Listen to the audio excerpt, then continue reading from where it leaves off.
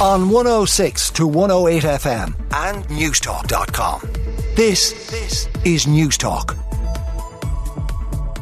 And the horror on our roads dominates pretty much all of the front pages this morning. The Irish Daily Mirror, Stop the Carnage. 2 3-year-olds, grandparents and man are among crash victims. They've photographs of some of those who were killed in road crashes on the country's roads in the space of just 24 hours. The Irish Sun, it's cruel world we are living in. Tears have been shed for a little boy and his grandparents killed in a horror crash. Then the front of the Irish Daily Mail, the toddlers among tragic crash victims. The Mail has 2 photographs on the front page of 2 3-year-olds, gorgeous children dying in separate road accidents, and they say the year of carnage is worsening. And the photograph is of the 2 toddlers who died in separate car accidents in the space of 24 hours. They've been named as 3-year-old Rosaleen McDonough, who died after she was knocked down in Portlaoise yesterday afternoon, and in the second tragedy to hit Tipperary, Tom O'Reilly, also aged just 3, who died alongside his grandparents in a crash in Cashel on Tuesday night. And obviously these incidents have left us all thinking, what on earth is going on our roads? That's the urgent appeal made on the front of the Irish Examiner. 125 road deaths and 600 serious crashes this year. The chair of the Road Safety Authority, Liz O'Donnell, seeking increased penalty points for dangerous driving after an awful year on the roads there. Gardaí have confirmed more than 600 serious crashes have taken place. And often we don't hear about these because we mainly hear if people die on our roads, but you also have very serious crashes where people suffer life-changing, life-threatening injuries. Liz O'Donnell is calling for urgent measures to reverse the damning statistics, and she says that road safety needs to return to the top of the political agenda.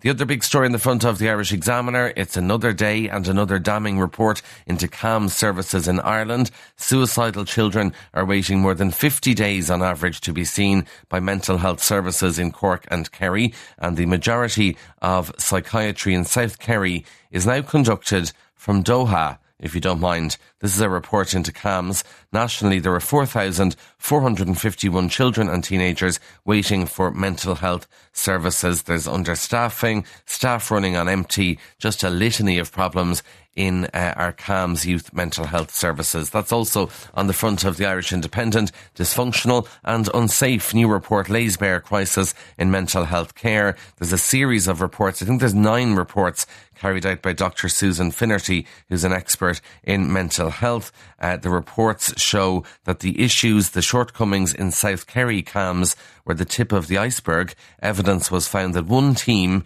was dysfunctional and some services were unsafe. So if you're lucky enough to be able to get CAMHS services, they could be unsafe, but also we've thousands of children who can't even access these unsafe and dysfunctional services. And obviously there's an awful lot of good work going on in CAMHS services around the country, but unfortunately not enough of it because there are big problems. That's the front of the Indo. The Irish Times on its front page goes with the report yesterday into the constituencies and the Electoral Commission. Smaller parties face pressure as Dáil grows by 14 TDs. The next election will see a larger Dáil with 14 more TDs. Boundaries are set to squeeze the smaller parties in many constituencies. Listening to all the experts here on News Talk yesterday, they're saying that Labour in particular could be in trouble in 3 or 4 constituencies with the boundary changes. The Greens might struggle too. Political parties, according to the Indo last night, digesting the results of the boundary revisions published by the Electoral Commission. Sources agree that the bigger parties, especially Sinn Féin, were likely to be happier with the changes there. 1 or 2 politicians, I thought, a little bit too cocky yesterday. They're sort of assuming that they're going to get all of the votes, but there's no guarantee of that. I think you should play it a bit cooler with your response to it rather than sort of saying this is great news. You still have to get the votes, and other politicians very worried and probably had a sleepless night last night. The Irish Daily Star, no country for bold men.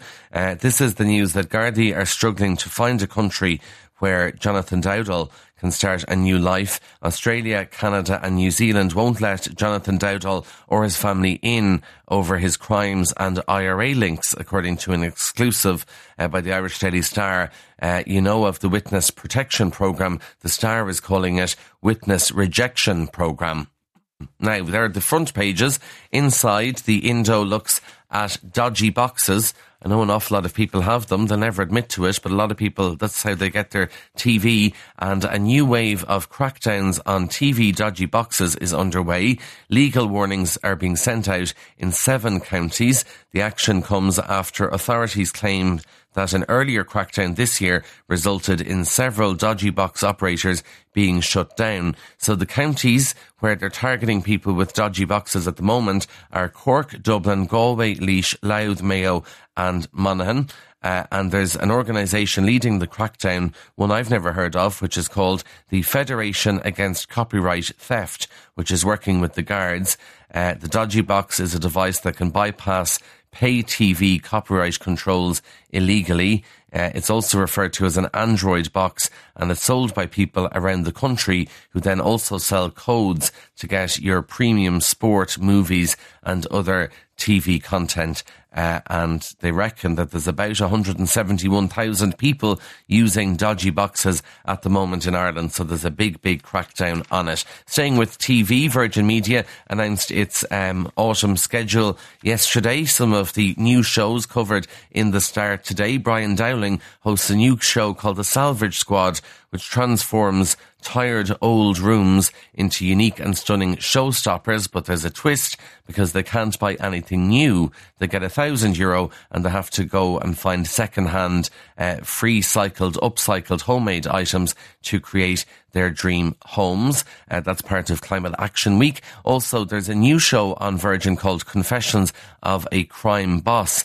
And John Gilligan is going to give an interview to this as well. So that's a big coup for them. The Guards is back on Virgin Media. Also, there's going to be a documentary about Sinead O'Connor called Faith and Courage. They're going off to Turkey. It's called To Die For, Cosmetic Surgery in Turkey, looking at the increasing numbers of Irish people travelling to Turkey for cosmetic surgery. I think RTE are doing a show about Keith Duffy going to Turkey called Keith's Teeth as well. So Turkey, very popular on Irish TV at the moment. And there's another show called Born Too Soon, which gives access to neonatal wards at Cork University Hospital. So the paper's covering today what's going to be on the telly in September. Gogglebox Ireland is the one I'm very excited about, because it's back in September, as is Sex Education on Netflix, by the way. So the weather might be changing, might be getting a bit darker in the evenings, but the TV is back with the bang. Couple of other stories for you. If you're going under the knife, you're going to want a woman to operate on you. The Times of London says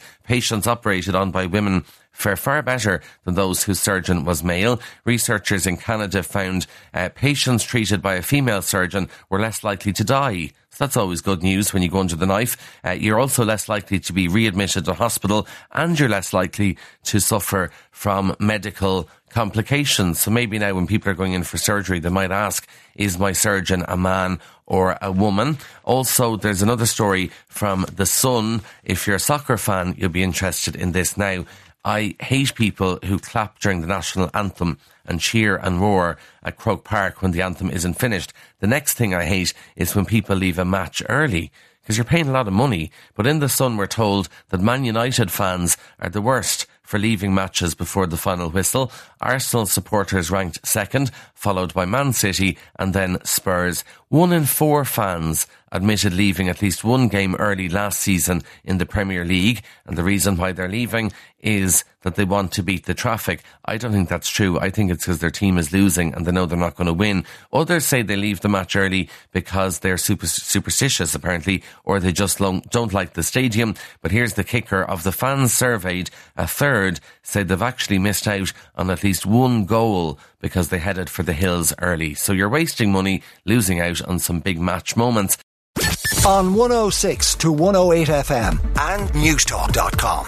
This is Newstalk.